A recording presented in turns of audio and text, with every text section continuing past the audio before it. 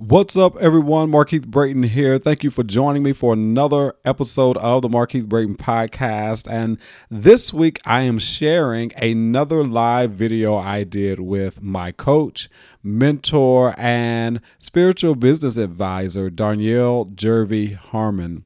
Today, we talked about how to profit from live events. I am in relationship with many coaches, authors, speakers, trainers, and even corporate professionals who have a desire to host workshops and live events. And Darnyelle has a great knowledge base on how to profit from live events. These type of events can be a very good avenue for you to enroll people into your programs, to enroll people into the different types of services that you may have, and also to introduce them to a product that you may have. So I thought it would be a great live interview to share on the podcast for those of you who are interested in hosting and having your own live events in the future. Or you may have one that's coming up pretty soon and could use this information to, really look at your processes and systems. So I hope you enjoy this episode. And I'm always appreciative of you listening to the Markeith Brayton Podcast and being attentive to all of the valuable content that I provide. Thank you for being support. Thank you for listening. And I hope you enjoy.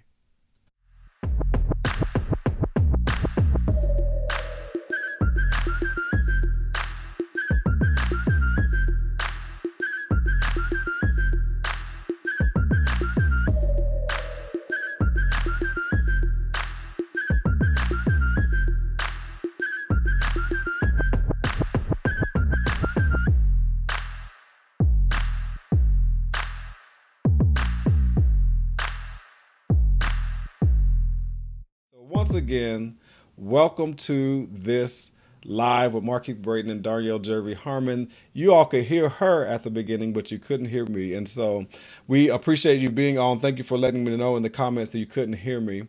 But we'll just continue. Actually, we're going to start from the beginning because I know that I want to reuse this a little bit later. So let me introduce myself. I am Markeith Brayton, aka your brand maximizer, helping corporate professionals and executives to maximize and monetize their personal brand so that they can shift from being the best kept secret to becoming known and paid for their expertise. And I'm excited to be sharing this interview with you because this young lady here is thebomb.com. If they still use that, I don't know. And so we're going to let her reintroduce herself again because we had some technical difficulties at the beginning.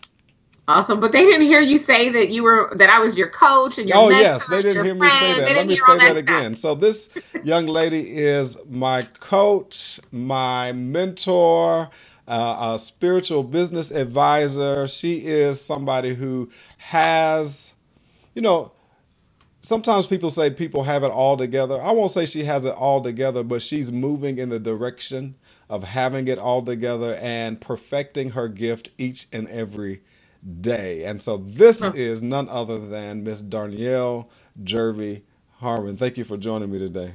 Yes, I'm so excited that you are here. Hello. I see Kathy.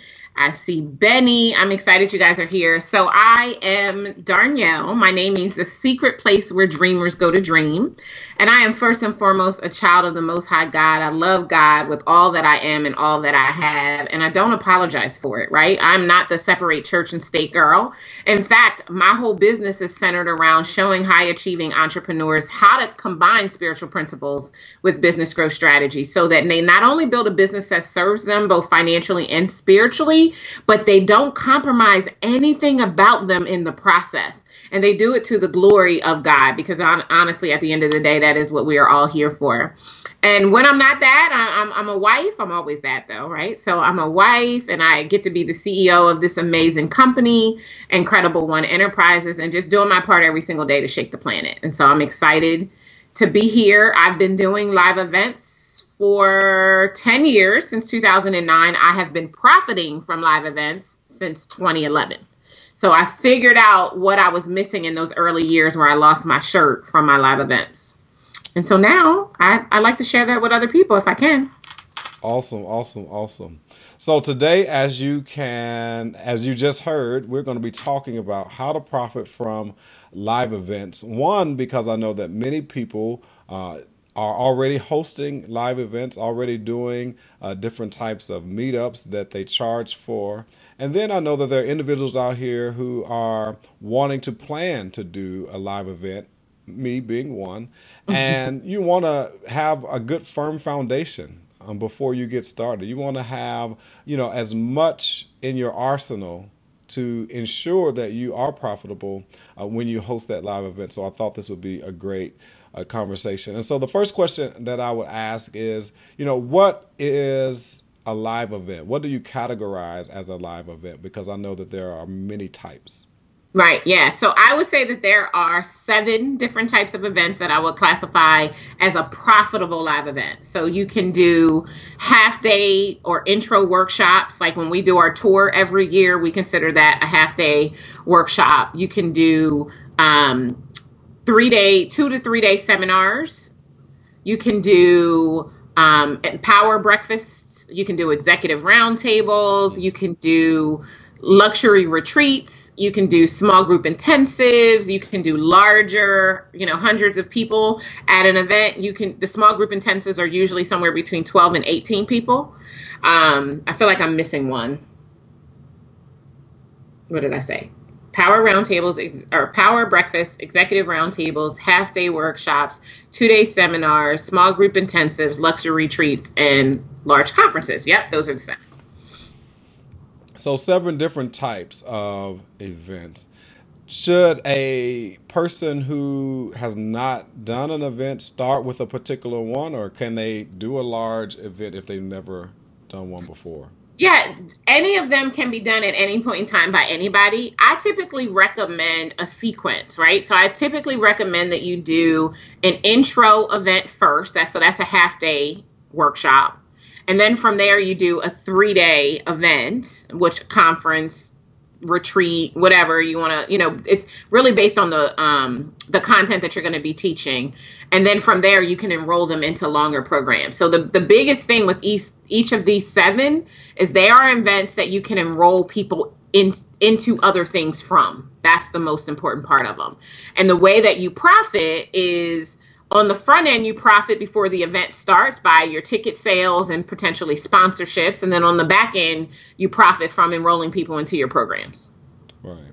And so there's potential for an individual to profit before the event actually happens. Oh, you should. If you don't profit before you take the stage, you need to come and hang out with me. You need to learn what you're not doing right, seriously, because yes, you should. I get frustrated. And I also know it's real because I've dealt with so many and worked with so many entrepreneurs who want to help live events, and they are counting on the sales on the back end of the event to pay for the event. That is a big no-no. And you know why? Because you have a desperation energy when you come to an event and everything's not paid for. And the way you show up for your attendees is entirely different. You're not serving from your authentic place. You're serving from this space of fear of, am I going to be able to pay these bills? Mm-hmm. And so even in deciding what the event should cost, it has to be strategic. Most people are just pulling numbers out of the air because they see somebody else charging this amount for their event without understanding everything that goes into it. As with any pricing strategy, you have low pricing, you have high pricing, and you have parity pricing, and events are no different. You only want to price an event low if you know you have a volume play.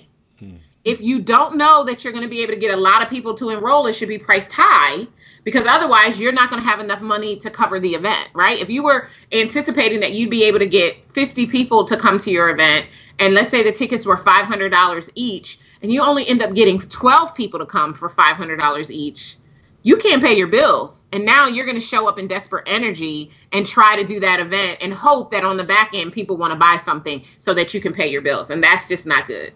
Would never recommend that. That's good. That's good. And so I think that's worth typing in the comments. So those of you who are watching live and typing in the comments, Crystal Joy, thank you for being on today. That is, you should have your conference, your event paid for before you hit the stage. Yes.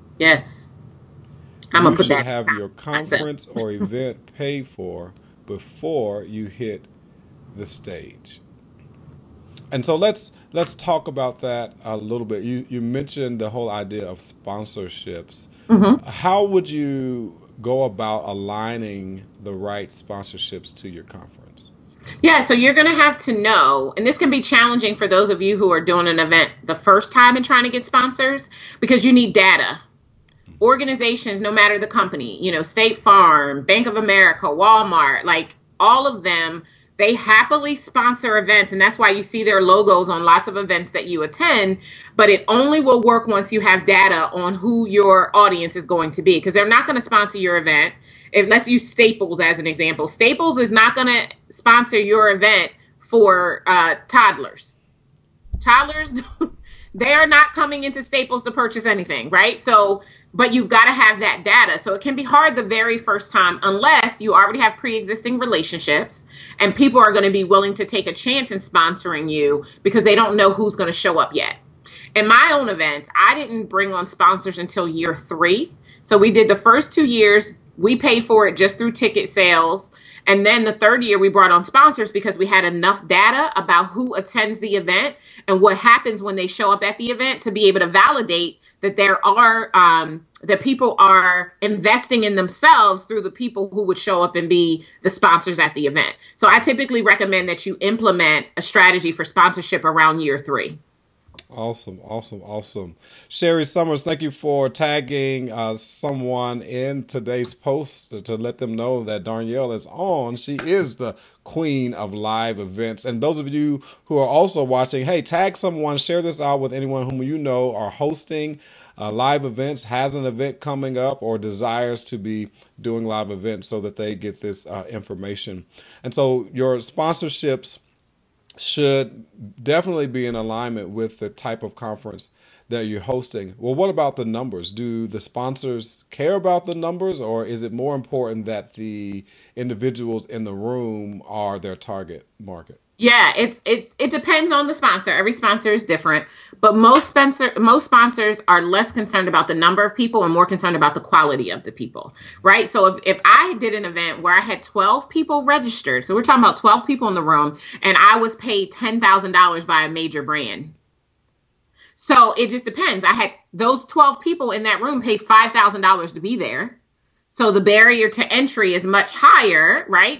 Or not the barrier of the entry, but the fact that they invested at a higher level makes them much more profitable of a potential client to a potential sponsor. So it just really depends. The biggest things that I would tell you in identifying who the sponsors should be that you should look at is you want to get clear, what is your key platform, or the messages and who you serve, and then who are the companies that serve those same audiences that align with your core values and what you're doing. That would be the best way to look at. And then you also want to look historically. If there are other people in the marketplace holding events that are similar to the one you endeavor to have, and they had sponsors, find out who sponsored their events. Allow them to do that work for you, and then you can go and reach out and build relationships. Now, I will tell you that depending upon the sponsor and the time of year of your event, most sponsorships have a long sales cycle, and so it can take time. So for instance, if your event is in December of this year and you just met someone, it might not happen that they would sponsor your event this year. It depends on their fiscal year, when their calendar cuts off, when they have to spend all of their budget and all of that other data that you are going to need to be able to supply to them. You will need to create a sponsor deck telling them about your event and your attendees and the results that previous exhibitors and sponsors have had in coming to your event. And if you haven't had any other exhibitors or sponsors, then you want to base it on the conversion rate that you were able to get people to enroll in your programs. They need to know that you have investors in the room, that it's going to be worth it to them. Some of the larger brands that offer consumer products that the world at large can use are a little less stringent on what it takes for them to be a sponsor for your event versus some of the people who offer specialty products and services and wanting to make sure that the right people are in the room. But it's a lot of work. I would typically recommend, if you are looking at sponsorships, that you bring a person in on your team, and that is their exclusive focus throughout the entire event planning cycle. And depending upon how established your network is and how many people you're really connected with that are engaged in taking action. You want to give yourself sometimes 9 to 12 months to plan a conference or a larger event versus just trying to do it in 2 to 3 months. Wow. Because it's harder than you think to fill the room. Good. And so let's shift a little bit, because you mentioned something about the whole idea of the ticket price. Mm-hmm. Because you said you did an event that had 12 people Mm-hmm. that paid $5,000. And that's one of the things that I think attracts me to your business and your brand. And that is the whole idea of premium pricing and more intimate settings. So I've always been a more intimate setting, individual who likes to work with the few at a time versus multi-mass, right? Now, there have been times where I may have done speaking engagements and different things at the mass, but if I wanted to enroll them into something, I would rather have, maybe 5 to 10 people at a time versus, 30, 40, 50, 60 people at a time. Yeah. What is that philosophy? What's that concept? Why that approach? Yeah, I mean, we do a lot of different things. So we have our tour stops that are $49. So that's low ticket, right? We use that as a tripwire. For those of you who know internet marketing speak, a tripwire is just a justification or a validation that the people in the room are willing to invest in themselves. So we use our tour stop events as a tripwire to make sure that we get investors in the room. They're willing to invest something. That means they're likely to invest something else. The statistics say that 78% of people who invest once will continue to invest if you continue to present them with something to invest in that meets their needs and solve their problems.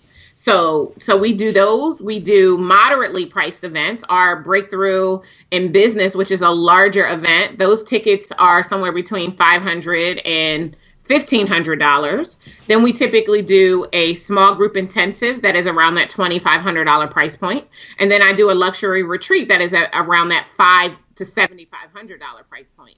So we do a lot of different things. The number of people determines the price. So if I'm only going to allow 4 people to be in the room with me, and let's say my daily rate, let's say the amount of money I want to earn per day is $20,000. And I'm only going to allow 4 people to be in a room with me, and I want to earn $20,000 per day, then that means those people need to pay me approximately $10,000 so that I can make my $20,000 a day, right? And so if I have 12 people in the room, then whatever that fee is, it gets divided by 12 people. So it just depends. It depends on you. The smaller the group, the more it should cost. The smaller. And where some people do wrong. Yeah, because they're getting you to themselves almost. Like when I do my business growth weekend, which is a 4-person luxury retreat, there's only 4 people there. They're paying $7,500 to $10,000 to be with me for 3.5 days to have an amazing experience because it's just 4 of them. Versus when we do Breakthrough and we can have 100 people in the room and that's $500 a ticket. And then you also have to take into consideration your expenses too. So if I'm doing a 4-person retreat, that means we're all staying together, right? So that means I have an expense to find a venue that is going to be luxurious, that's going to sleep at least 5-6 people, me, my assistant, and the 4 people who are paying to be there, right? So now we're looking at a mansion or a mini mansion. Well, those can cost anywhere from $500 to $2,000 a night. We're going to be there for 3.5 nights, which means my team needs to be there for 5 nights. We need to be there the day before and the day after to do everything to make sure everything goes right. So 5 nights if it's $2,000 a night, that's $10,000 just for the venue. I haven't even fed them yet. So all of that stuff has to be taken into consideration. And then I have the amount I want to earn for the service that I'm providing for them over that 3.5 days. So where people go wrong with pricing, especially with events, Markeith, is they don't think through everything that's involved. Even at a $500 ticket, if you haven't thought through what your costs are per person, you could be underpricing the ticket. Like for us, Breakthrough comes out to roughly $200 per person. Everything that we do, the whole experience is about $200 per person. So by charging $500 a ticket, I'm already at profit per ticket. And that's AV, my whole team, anything we have to buy, like all of the tchotchkes, all of the printing, all of that stuff, all in comes up to about $200 per person. But most people don't think they don't look at their cost in that way. So if you're renting a mansion that's $10,000, you're going to bring in a chef for one night, and let's just say that chef is $2,500. Now you're at $12,500, and so you want to look at all of these costs, and then you have to divide that by the 4 people that are going to be there, and then add your profit to make sure you're charging enough to be able to profit before the event starts. And not just enough to get by in the hopes that they might sign up. Because the thing is, you have to serve them like they're not going to do anything else with you just because they're in that room at that moment. You can't count on them taking the next step. Some will, some won't.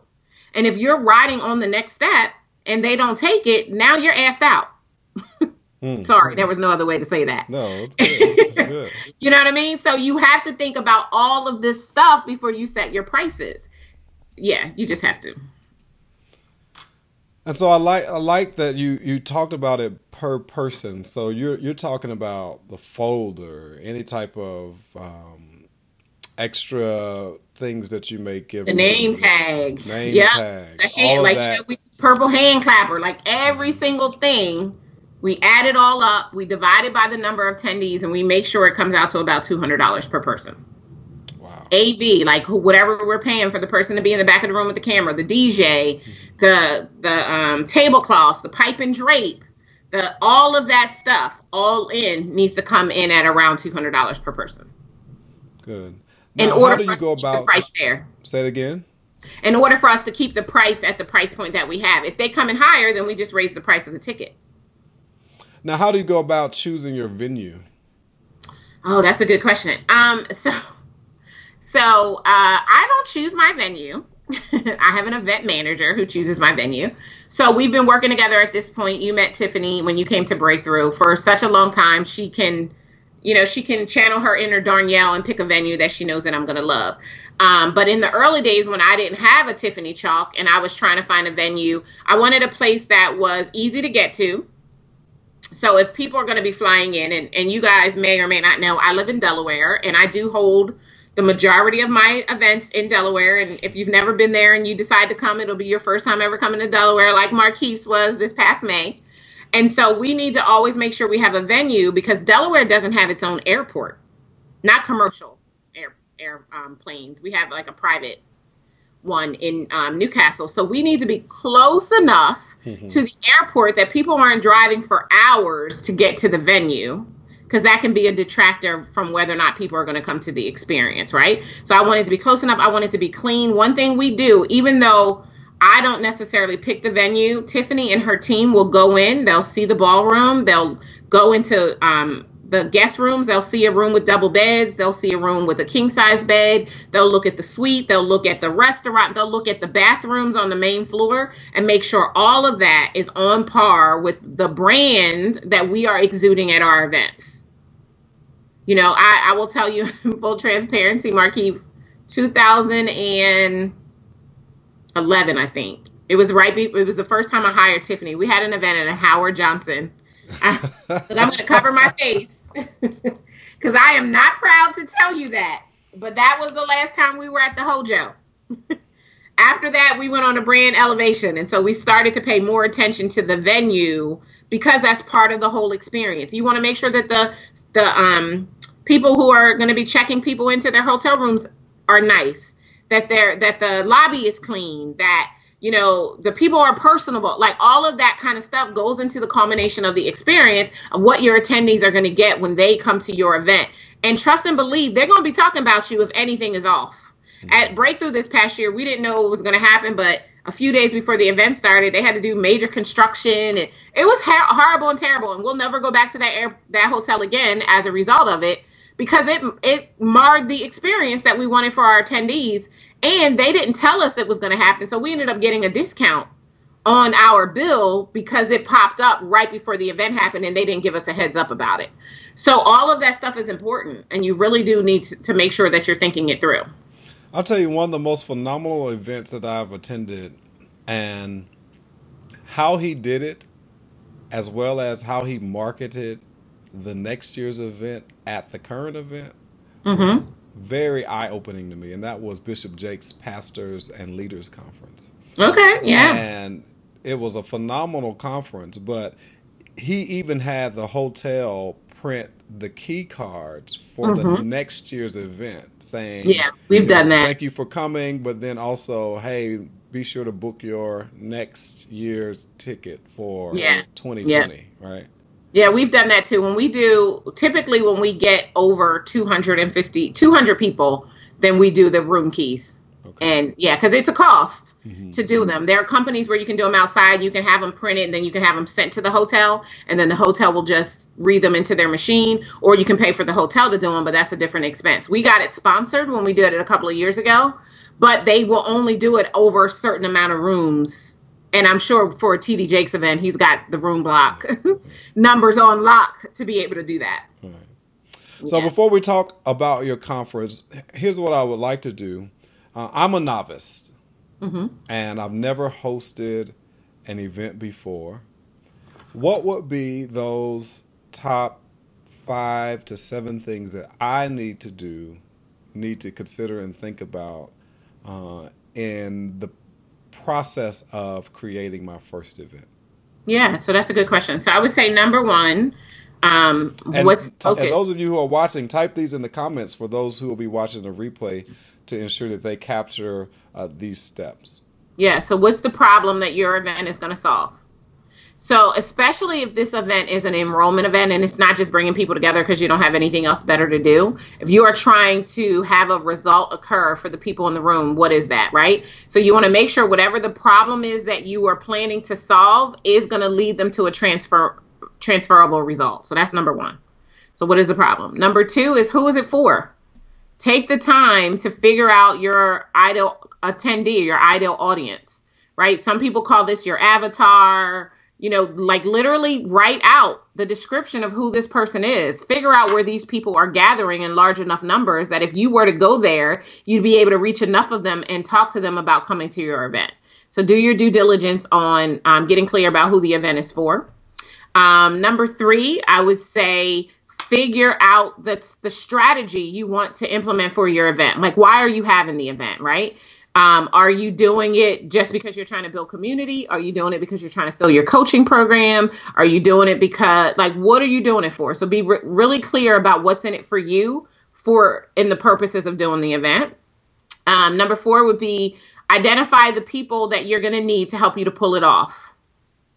I do not recommend that you try to do an event by yourself. Hire the event planner, but make sure that they are an event planner who has experience holding your kind of events. If all they've ever done are, weddings and bat mitzvahs, they are probably not the right event manager for you. Go and find somebody who's doing corporate types of events. You know what I mean? Like, one of the things that I was able to do with Tiffany is, we've been working together so long, is I taught her how to do these types of events. So now she can take that experience and serve other clients who are doing the same type of events, right? So if you don't know, you need somebody who does know, would be the probably most important fourth thing. But when it comes to venue selection and negotiation, do not try to do that yourself. I can tell you, literally just had a conversation with somebody 3 weeks ago that was scheduling an event. They told themselves they'd be able to get 200 people to come to this event, first time doing an event. And 3 months away is this event. So that is going to be challenging, just because this person doesn't have a big enough network of people who are engaged and are going to just jump on buying a ticket. They booked their venue. In the venue, they agreed to this ridiculous room rental, this ridiculous food and beverage minimum, and this ridiculous room night block. So now they have the added pressure of just getting people to come to their event, to now have to also make sure that everybody stays at the hotel. Most people, you know what, say you want to have 100 people at your event. My recommendation would be that your room block would only serve about 25 people. And the reason why is because people stay at Airbnbs now. They don't want to pay $159 a night to stay in a hotel, which is 400 square feet, where they could have an entire home for $159 a night. And they can invite 3 or 4 other people to come and stay with them. So it's getting harder and harder to get people to stay at the hotel. But because you don't know what you don't know, you agree that you tell them you want to have 100 people and they say, okay, well, then you need 85 room nights. Wow. Even if it's a 3-day event, 85 room nights means you need to have almost, 40 people book a room. Mm-hmm. You might not have that. And now you're going to have attrition, which means that's the percentage that you're responsible for paying if you don't fill your room block. It can get ugly. So hire someone to help you. That would be number 4. And then the 5th one, I would say, get clear about your profit plan. Like how are you going to make sure that A, you can afford the event, and B, you're going to profit before you take the stage? Because there is a chance that nobody could buy anything on the back end. And if you are waiting for the back end to happen and it doesn't happen, you just spend a lot of time and energy doing an event to sell nothing. That's not good. So get really, really clear about your profit plan. And if you've never done this before, you should absolutely be engaging with a coach or a mentor that has experience in it. This is not the time for theory. You want somebody who's been there, done that, and got the t-shirt. Good. And so I appreciate Kevin for typing those in the comments. So we'll start at the top. Kevin caught, 1, you need to know the problem that the event solves. What's the problem that the event solves? Number 2, who is the event for? Who's the target market for the event? Number 3, what's the strategy for the event, the expected end result? Number 4, who do you need to hire to help you pull off the event to make it a success and profitable? And then number 5, get clear on your profit plan. Yeah. Your profit plan, because your event should be profitable. That's the whole point of us having today's conversation, how to profit from live events. You can just invite people over to your house if you want to have people over. Good. The whole point of this is to increase your coin. Right. Awesome. Absolutely. Awesome.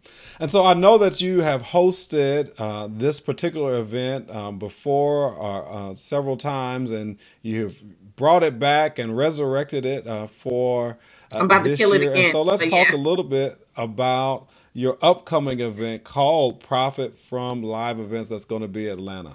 Yeah, so Profit from Live Events. This is going to be our 3rd and very likely our final time doing it. And I said that last year, and I meant it last year until someone strongly recommended that I not do it. And I did. I lamented and I did it again, or relented and decided to do it again. But it's not likely that I'm going to do it again. What I am considering doing is turning it into an online course. So if the physical event does go away, then there will at least still be an online course where people can get the information. But one last time, it's the truth as I tell it to you now. I mean it for real. It's not a marketing ploy. I'm not just saying it to try to get you to sign up. If you want to learn how to profit from live events, come. If you don't, guess what? I'm going to be there teaching people what I already know, which is how to profit from live events. So 3 days, very intensive. We go deep on how to promote, position, and profit. So promoting is all of the figuring out the who, what, when, where, how, and why, and how much, right? So we're going to do all of that. And how do we get the word out? How do we create a marketing plan? And how do we engage a team of people to help you to pull off this marketing piece of the event? Day 2 is all of the positioning. What do you need to do before, during, and after the event to make sure that the attendees are taking the next step with you? Trust and believe this. If a person is willing to buy a ticket to your event, get on a plane, and book a hotel, they are trying to determine if you are their next best mentor. So it is yours to lose.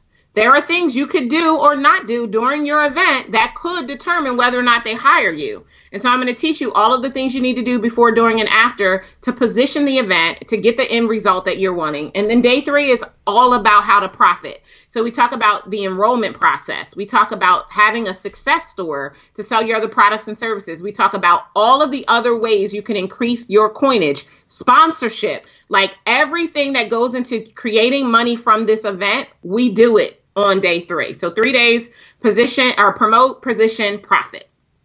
Everything you need to know. You're going to get a binder. my assistant has been working over the last couple of days to update the new binder. It's literally, I added stuff. So people who came last year, sorry, y'all missed it. I done added some new stuff.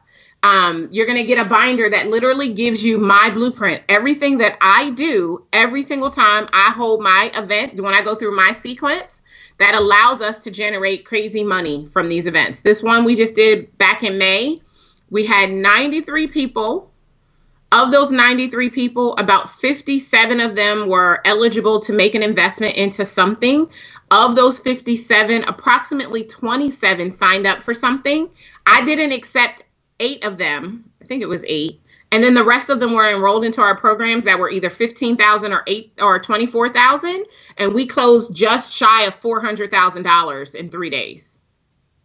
The year before, we had 50 people at the event. We closed just about $400,000 in 3 days. So if you want to learn how to make more in 3 days than most people make in a year, you want to try to potentially join us at the next one we're doing live.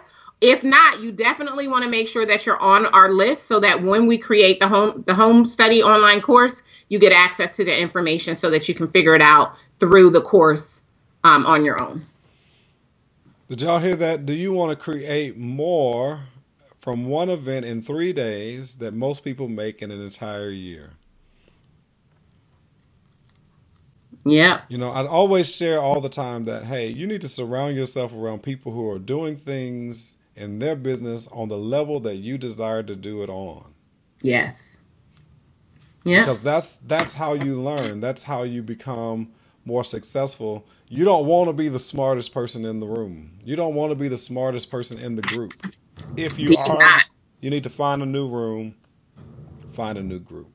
Absolutely. Before we end this live, I want you to share with people a little bit of your story and some of your successes in being a $1 million business, you know, because I want people to know why I connected with you and somebody like you, because, you know, there's nothing like knowing people who do what you do, but do it on such a great level that it inspires you to keep going, keep pressing, keep moving. So share a little bit of your story about some of your most successful years in business, and so that people know it's possible. Yeah, so before I share some of our most successful years, let me share our worst year, if that's okay. Right. And the reason why I want to do that is because I don't want you to think that I woke up like this, that every day of my life I've been a success, that I too have had setbacks that I've turned into comebacks. I too have quote unquote failed. I too have questioned whether or not I should be here or should I get a job. Just so we're clear, right? Entrepreneurship is hard. If it were easy, everybody would be doing it. And those of us who have figured out how to do it well, trust and believe we did it only by having lots of scratches and scrapes and Band-Aids that you can't see. We're walking with a limp. So know that, okay? So I always like to tell people I started my company in 2007. In 2008, prior to starting Incredible One, I was a Mary Kay Pink Cadillac sales director. And I sent my pink Cadillac back to the company in April of 2008. And then I was official as a full-time entrepreneur by late April, early May 2008. Well, by 2010, I was filing bankruptcy because I came to the end of my rope. There was not enough money and I didn't know what I was doing in my business.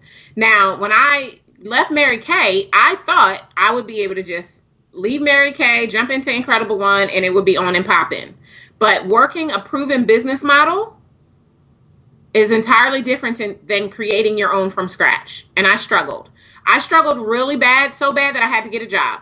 So by the end of 2008, I was getting a job, and it didn't pay me very well, but I got a job just so that I'd be able to keep a roof over my head and a car to drive and my little cell phone and some food. And I didn't really buy any clothes. I ate ramen noodles and peanut butter and jelly every other day for 18 months. And when I took that job, I humbled myself because I'm the girl who said I'm never sitting behind anyone else's desk again. I humbled myself and did what I had to do and learned what I did not know about building a business from scratch, so that when I quit that job at the end of 2010, I would truly be unemployable and never look back. By the time I started my company, working my company full time, which was January 1, 2011, I had a multiple six-figure business. We were doing I think that year we did $248,000 in 2010.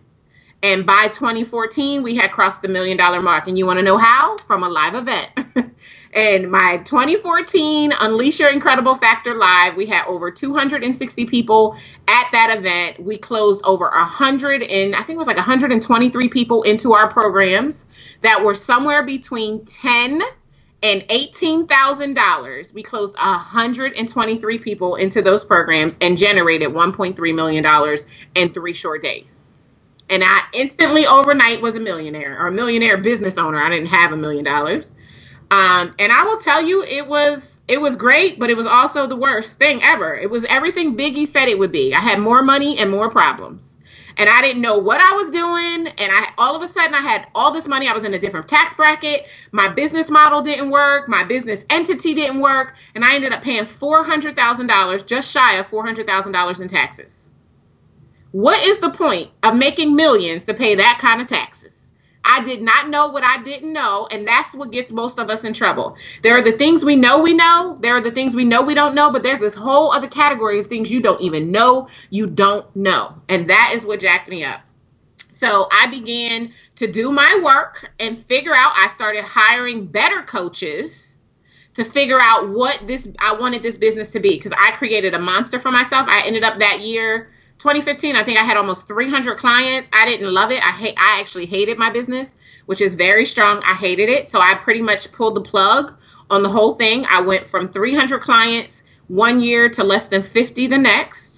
My income went from $2.8 million all the way down to just about $500,000 as I regrouped and figured out who I wanted to be and what I wanted my business to do for me. I decided that I wanted to build a business that served me financially and spiritually. I met my now husband and, got courted by him and found happiness in life and was not just a one-trick pony, all while rearranging my business. So that was 2016. Yeah, so 2016, we went down to about $500,000. 2017, we were flat. We are again around $500,000, actually maybe just shy of it. 2018, we did 1.3 million. So it came back. But when it came back the way I wanted it to be. A business that serves me fully with the right clients that I want to serve, working as much as I want to work, and having a team to support me to do what I do. All the money, I don't want to say all, the majority of the money we make is from our live events. I do live events. I enroll people in my programs. And then, sometimes I speak. I do a few other things. And that's just in this business. So I don't do theory. Nothing I will ever have to say to you is theory. It's all based on what I know to be true because I've done it myself. And if I can do it, you can do it, because God is no respecter of persons. And he only created all of this in my life so that it could be an inspiring story that you could latch onto to find the success clues to be able to do it for yourself. Awesome. Awesome. I think it's important for people to hear the story, right? And to know where a person comes from and to kind of track that level of success. And it inspires somebody like me who's at the beginning stages of his business and, really continuing to learn the processes. But here's what happened, though. Here's what's different. I don't necessarily have to make the same mistakes as Darnyelle because I enrolled in one of Darnyelle's programs to learn what mistakes not to make. Right. I hired a coach to help me to eliminate some of the pitfalls, right? And to help me with the right systems and to help me with the right framework and processes to get things in place. Doesn't mean I'm not going to make mistakes, but I can eliminate some of the mistakes. That's right. Awesome. Yeah. Well, we appreciate you coming on and sharing this great information. I posted the link to the conference in the comments. I'll post it also in the post once we end this live. I just want to see if anyone has any quick questions that they would like to ask. 1 or 2 questions. We might take 1 or 2 questions so that Darnyelle can get back to the rest of her day. So if you have a question, about live events, how to profit from live events. If you have an event coming up and you'd like to get in a quick question about your event, type that in the comments right now, so that we can get Darnyelle to answer that question for you. So if you have a question, we'll wait 60 Yeah, and I seconds just to want to see if a respond to some of the question. comments. So, yes, Shantae, you are normal. You are welcome, Kathy. She says, thank you for your transparency. And then Kevin says, I see the story, I see the journey, and now the elevation, authentic share. And he also said, thanks for sharing the struggle first. Yeah. Helps me see you clearly, which in turns allows me to see me. Yeah, and it's the truth. Like me getting on here and acting all pompous, like I've never been through anything, does not help anybody. In fact, it probably repels you more than it would ever attract you. But letting you know that I am human, and if you cut me, I bleed, and I too have been, some of y'all may not have filed bankruptcy. I've been bankrupt. I have eaten. Don't even try to give me no peanut butter and jelly or ramen noodles now. Like I have been in the pit, but now I'm on the mountain. You know what I mean? So it is about the progression. And again, if it can happen for me, it can happen for you too. And, I really like the fact that you said, hey, I was over $1 million, but I decided intentionally that I wanted something different. Yeah. And we went down to 500,000. Yeah. That was good.